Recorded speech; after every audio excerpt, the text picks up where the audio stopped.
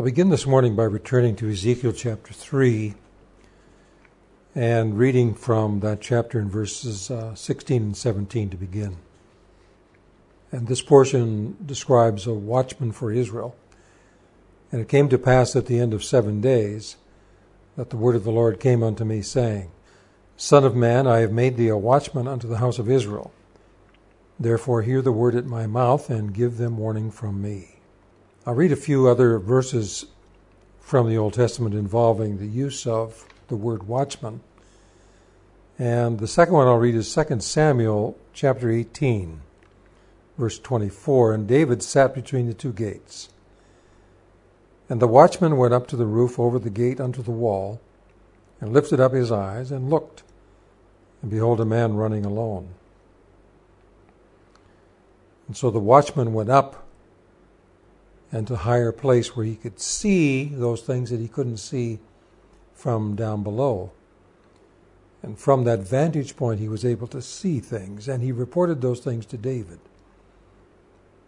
Now, David was able to interpret, but David could not have interpreted without the words coming from the watchman, or without the information provided by the watchman. And in 2 Kings chapter 9 and verse 17, And there stood a watchman on the tower in Jezreel, and he spied the company of Jehu as he came, and said, I see a company. And again we see a watchman standing on a tower in Jezreel. And so, in all the examples of a watchman, they all involve being invited or being commanded to assume a place that is elevated from which they are able to see. This is also true in terms of those who are called to be watchmen in the body of Christ. We still have watchmen. And the watchman cannot see from a normal position, but needs to be commanded and invited of the Lord to move to a place from which vision is made possible. Isaiah chapter 21 and verse 6. For thus hath the Lord said unto me, Go, set a watchman, and let him declare what he sees. It was very clear from reading in Ezekiel that the watchman must declare and warn. The watchman must declare what is seen and what is heard, and he must then warn. Very severe consequences for failing to warn. These are very, very serious, irresponsible behavior on the part of a watchman who sees and hears and does not report what he sees and hears.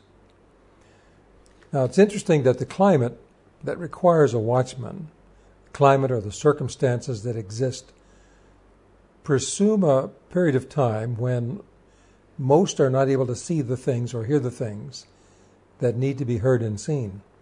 And so a watchman then is called up to a place of vantage point. And from that place the Lord reveals and shows and speaks and declares. Now an awesome responsibility now rests with the watchman to speak clearly and warn. But the environment into which the watchman now speaks is not conducive and oftentimes is not friendly or welcoming to the message that is heard. It's frequent that the watchman is vilified. Accusations are brought against the person who speaks those things that are not seen by everyone else. There are punishments meted out. The watchman oftentimes will be called a hater, a person who is a judgmental person. Now, this is not intended to be understood literally, but the idea behind it is that there is such a rejection oftentimes to the message brought by the watchman because it is not commonly seen or heard, that those who see, those who are called to be watchmen, that their tongues would be cut out or that their eyes would be gouged out. And this is an awesome responsibility and extremely difficult for any individual to be called to see and hear and speak a message that is not being welcomed, and for which they will suffer punishment and accusation. And every effort will be made to silence them. And this is often the case.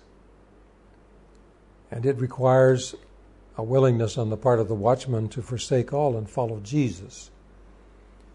And when his disciples spoke to him before his crucifixion, he said, "Are you willing to drink from the cup that I am about to drink from?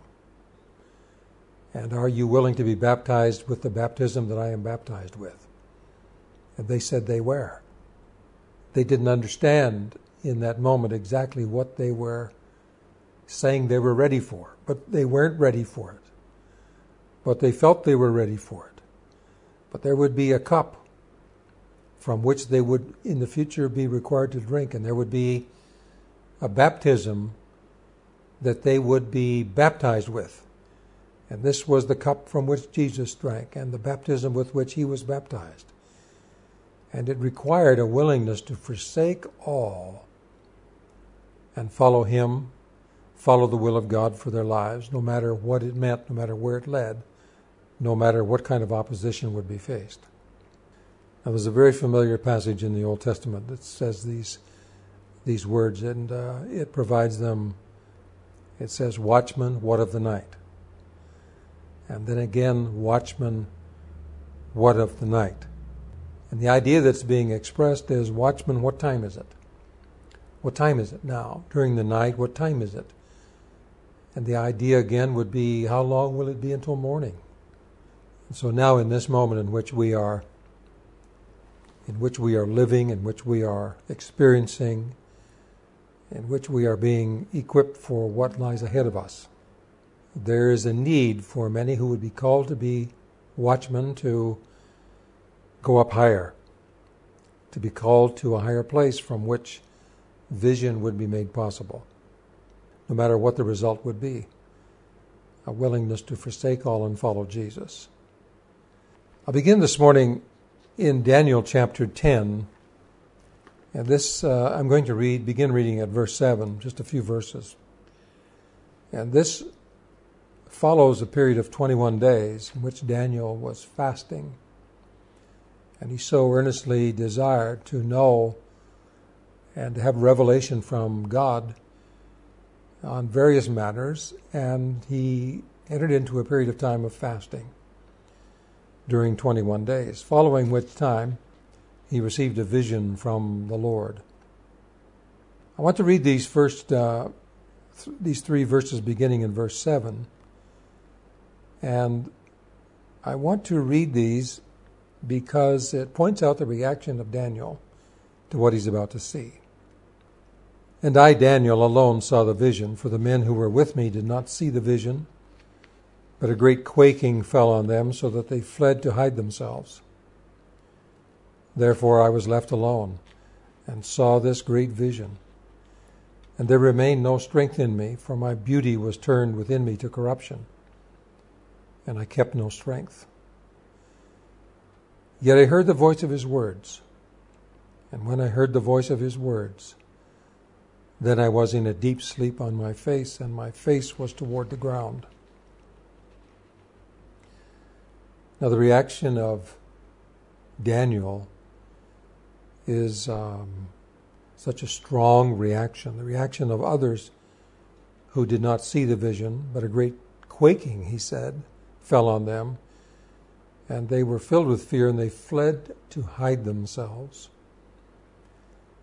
Daniel saw a vision of a man. He describes the vision of a man, and the vision of a man that he saw was so majestic, so holy, so pure. It left a tremendous impact upon Daniel, so much so that the color drained from his face. His composure was lost. The strength left his body. And when he heard the sound of his words, he said he fell into a deep sleep. He fell on his face toward the ground. Now, following this, he is addressed by the words of Gabriel, the angel Gabriel. And there are many commentators who believe that the original vision he saw of the man was not Gabriel. It was someone that was superior to Gabriel. Much superior to Gabriel. And then following this, as he is with his face to the ground, the words of Gabriel now, the angel Gabriel, begins to address him. Gabriel would appear later to Zechariah, John the Baptist's father. He would appear to Mary. And although Zechariah was very concerned at the appearance of the angel, yet the impact on Zechariah was not exactly the same as was the impact on Daniel at the very beginning. The point is that from this moment on and the following verses, Gabriel now begins to address Daniel on various events, world events, that will take place. He begins with the rule of the Medes and the Persians. The reason I want to mention this morning is because in this progression of world dominions or governments or kingdoms that involve the Holy Land, we come to an individual that we'll introduce in a moment. We come to an individual who is a type of Antichrist. And so I want to move through this and come to finally a man called Antiochus Epiphanes, or Antiochus Epiphanes.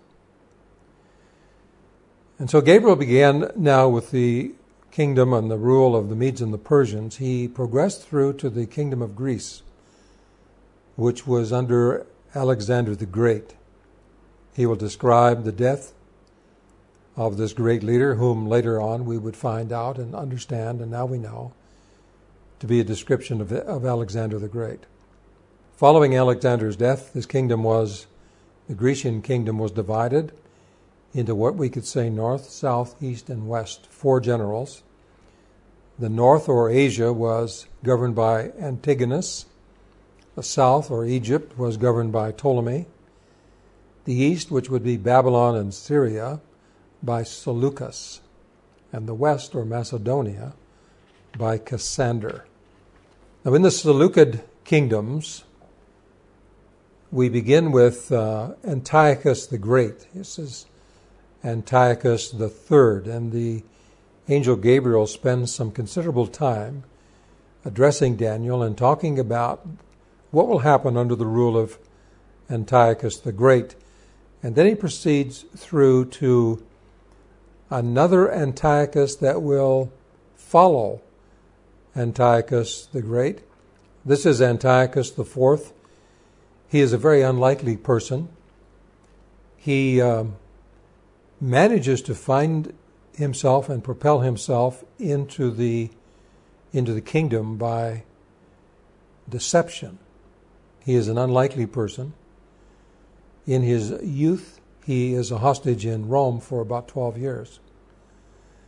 He's not named Antiochus. He will name himself Antiochus once he assumes the throne.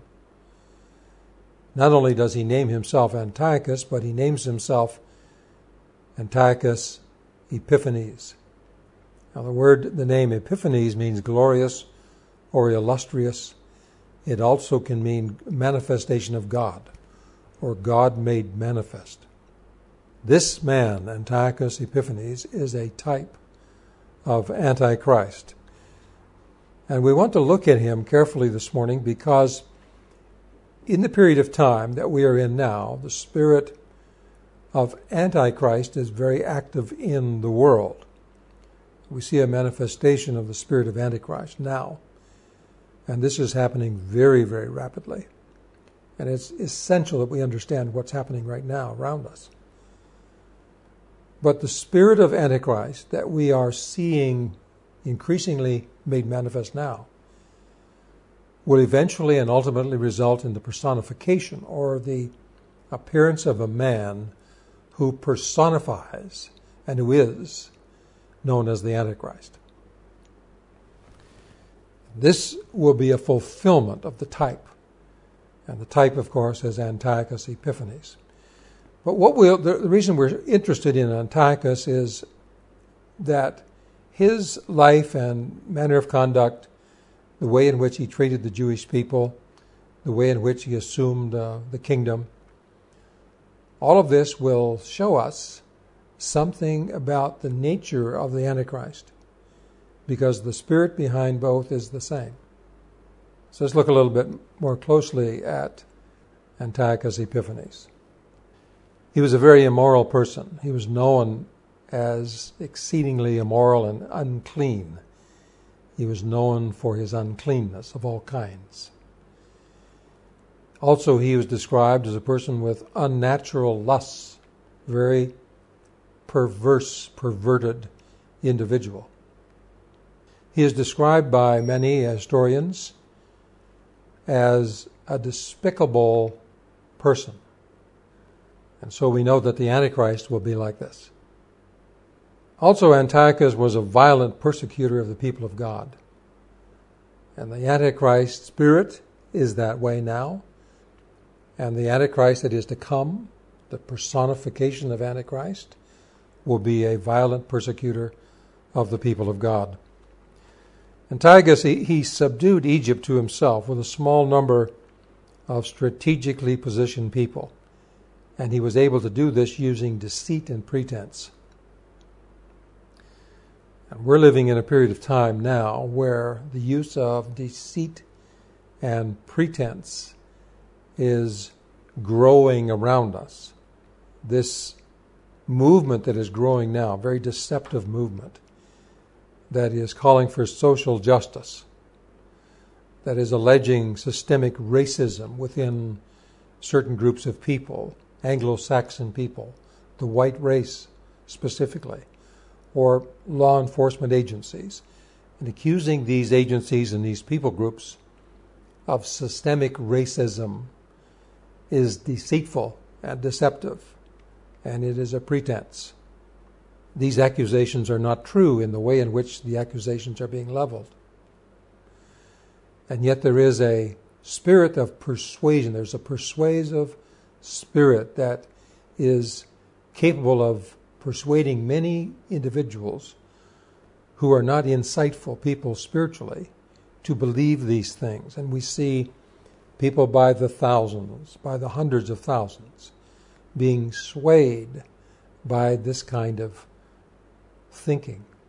Also with Antiochus, he was very skillful, and he redistributed wealth very effectively. He would find out where the wealth was, he would steal it, he would make it his own, and after having made it his own, he would redistribute it among the common people, very often among his soldiers. And in this way, he was able to gain a large number of numerical support among the people the have-nots of his time, the people who didn't have anything. And so he assumed a great following of individuals through this procedure of redistribution of wealth by stealing that which did not belong to him, giving it to others, and in so doing, gaining their support. Does this sound familiar? It should sound familiar because you are seeing and hearing the very same tactics being used now. Antagonists would target places of wealth to possess, and he would, by deception and flatteries, and with the use of well-placed allies, would make that wealth his. Well-placed allies. The movement that is occurring today, that is very much a part of the Antichrist spirit that is rapidly growing right now, is in a similar way using well-placed assets and well-placed allies. And those allies now being used by this malevolent Antichrist spirit is the media, relatively small in terms of numbers, but extremely significant in terms of influence. Educators, again, smaller in numbers, but greatly influential, able to shape the minds of young people and those who would graduate from colleges and universities to think along certain lines, to prepare them so that now, as they're hearing all these accusations being leveled about systemic racism, violence, injustice about law enforcement agencies, they're willing to believe it. Not only to believe it, but to join it and to be extremely violent in propagating it.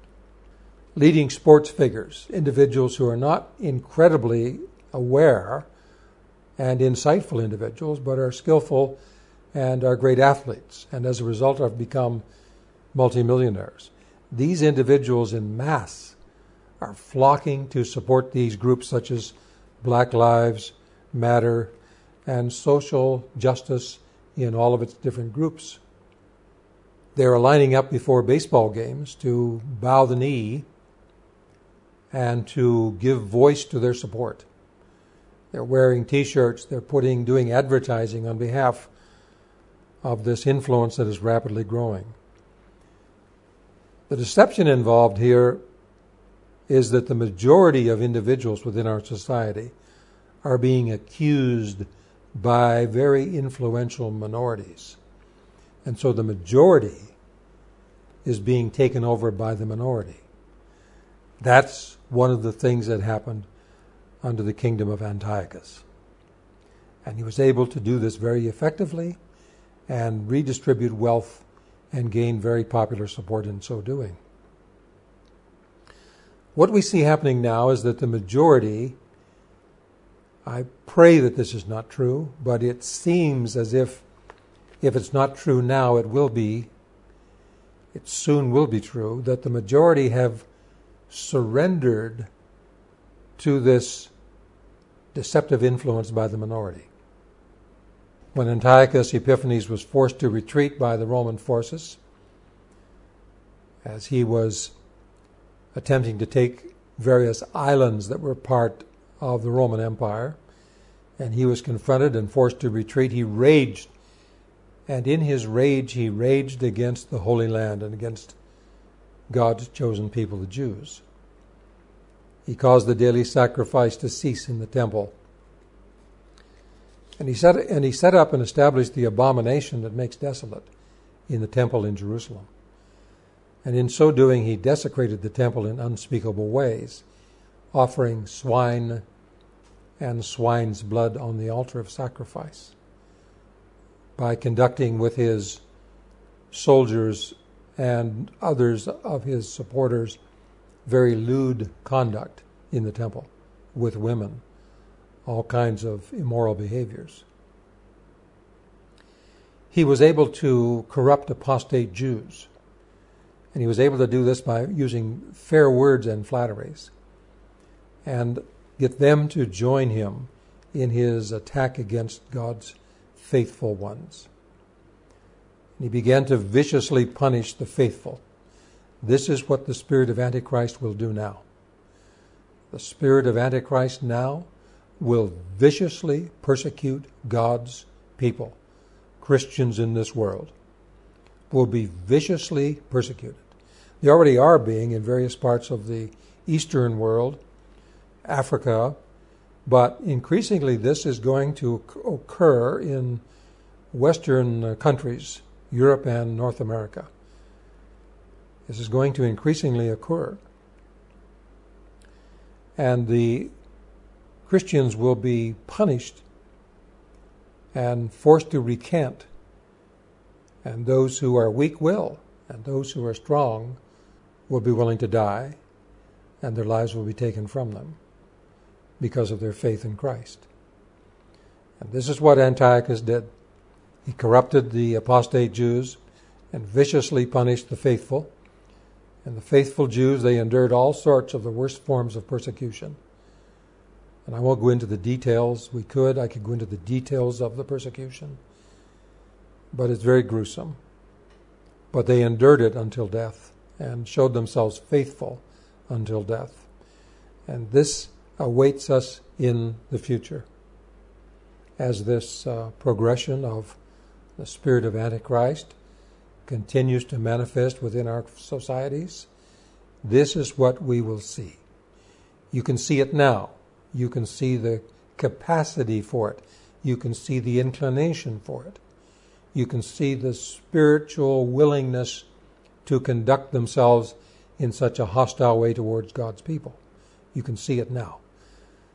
But as this continues to get more influence within our Western culture, then we will eventually see this personified in the person of an Antichrist, and we will see the fulfillment. But the things that we're able to see and understand in the life of the type Antiochus Epiphanes, we are now seeing and will continue to see as this movement grows. Antiochus would go on to elevate himself above every god, and he would speak against the God of Israel. And he would use blasphemous words against the God of Israel by elevating himself as the ultimate deity and authority. He would reject the God of his fathers. And in the message brought by the angel to Daniel, Gabriel's message is that as this moves right towards the end, that the Antichrist at the very end would reject the God of his fathers, as did Antiochus. In other words, to reject all true ideas of God that would be held by his fathers will be rejected. Also, it says that he would reject the desire of women. It could have many different applications, ways of understanding what is meant by rejecting the desire of women. But one thing is certain: the Antichrist spirit rejects the natural desires of women and promotes unnatural desires in women. And the unnatural desires that are promoted by the Antichrist spirit are promiscuity in all its ugly forms. Abortion is one that is an unnatural desire. It is a rejection of the natural desire of women to love their children and protect them with their own lives. And so we see this is rampant. The spirit of Antichrist is rampant within our society now. Antiochus would magnify himself by rejecting all authority, divine or human. And this is what the Antichrist spirit is doing now. And this is what the Antichrist personified will do in the future, is will reject all authority. These movements that are occurring right now, the so-called social justice movements, are very lawless movements. They reject all authority. If authority tells them to do something, they will do the opposite. And they are proud of their rejection of authority. All orders of authority that have been made by their fathers, they are rejecting. And they intend to supplant it with something that they have made themselves and that they will enforce themselves. That's happening now. We see that happening now. Gabriel also said that the Antichrist would honor the God of forces, the God of strongholds or fortresses. And this was true of Antiochus, because what he really worshipped was force. He worshipped strongholds. He worshipped fortresses. He relied upon power to impose his will. He was not interested in trying to persuade people. The idea of moral suasion, which is a function of the government of God, is manifest in the government of God, and moral suasion. This is the way the Spirit of God moves in the world. He moves by way of persuasion or to moral suasion or moral persuasion. He brings his influence to the spirit of mankind, to the hearts of men, and endeavors to persuade them to come and acknowledge the truth. The Antichrist, as typified in Antiochus Epiphanes, was not interested in that. He was not interested in permitting any kind of free choice. He relied upon the God of forces or strongholds or fortresses. And it was power and it was force that he was interested in.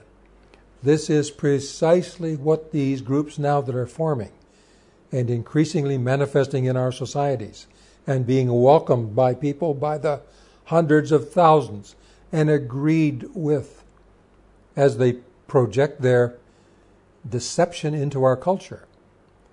This is almost unbelievable. If we hadn't been warned that it would come, we could not possibly believe it. But we have been warned that it would come, and it is coming, and it is here. Right now, it's here. Now, I want to describe and compare and contrast a couple of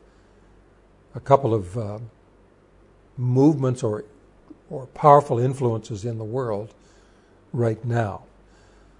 On the left side, we see the progressive mob rule, the ones that I've been speaking about this morning. Very violent, willing to force individuals to kneel, force individuals to confess. Black Lives Matter is an example of this. They're not interested in moral persuasion. They're interested in force. They're interested in violence. They're interested in forcing individuals to accept their rule. They want to refashion the world according to an image that they have in mind. But underneath, below the foundation of this movement and all these movements in Western societies is the demonic influence. It is promoted by the spirit of Antichrist, demonic, satanic. Underneath it, foundation level. Make no mistake, that's what it is. And it has all the character, and it manifests the character of Antichrist. You can see it. On the other hand, and I'll put it over to the right side by way of comparison, is radical Islam. And this involves forced submission to Islam. It involves forced conversion. Again, the god of forces or strongholds or fortresses. It typifies, it manifests minority rule by force. The way in which Islam moves and is spread throughout the world is it is spread by force and it's spread by violence, and it is a minority group then assuming control over the majority of the people. Now, underneath, below the foundation of this radical form of Islam, which those who have studied Islam very well tell us this is the true form of Islam, underneath and the foundation of this is the demonic realm, the satanic influence that inspires it. And you see the spirit of Antichrist manifest in it. Now, both of these, and they're very different, because the views of the progressive left, in many respects, are completely opposed to the views of Islam. You cannot reconcile between the views. And yet you both are inspired from the demonic satanic realm. And both are manifesting into the world at the same time the spirit of Antichrist. And there will come a time as we move into the future when one will consume the other. Do you have any thoughts on which one will consume the other?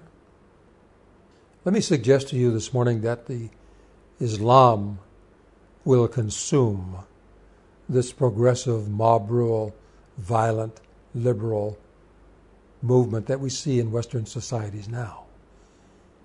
The two will walk close together and will appear to support each other for a period of time, as they are now. But the time will come when Islam will consume this progressive, left-leaning, mob rule mentality we see now. Islam will consume it. And that will be the period of time in which we will see the personification of Antichrist, or the Antichrist appearing in the form of a human being in the earth.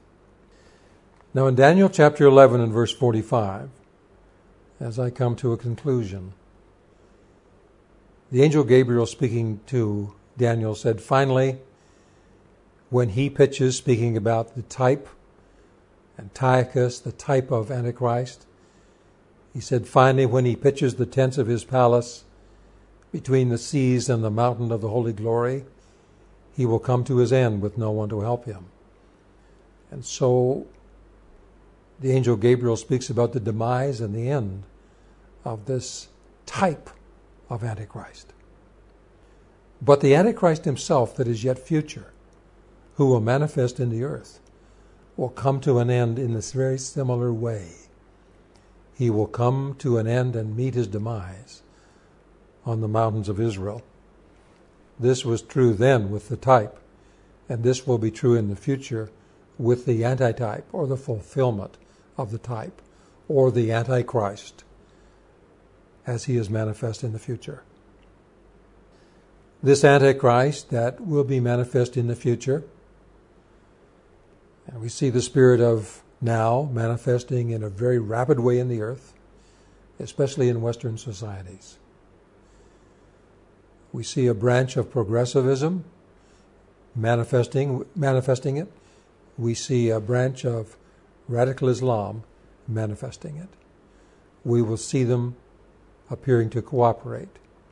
We will see Islam consume this progressive left. Then we will see the appearance of Antichrist in the world, personified. And his demise will be met on the mountains of Israel, just as was true of the type will be true of the antitype.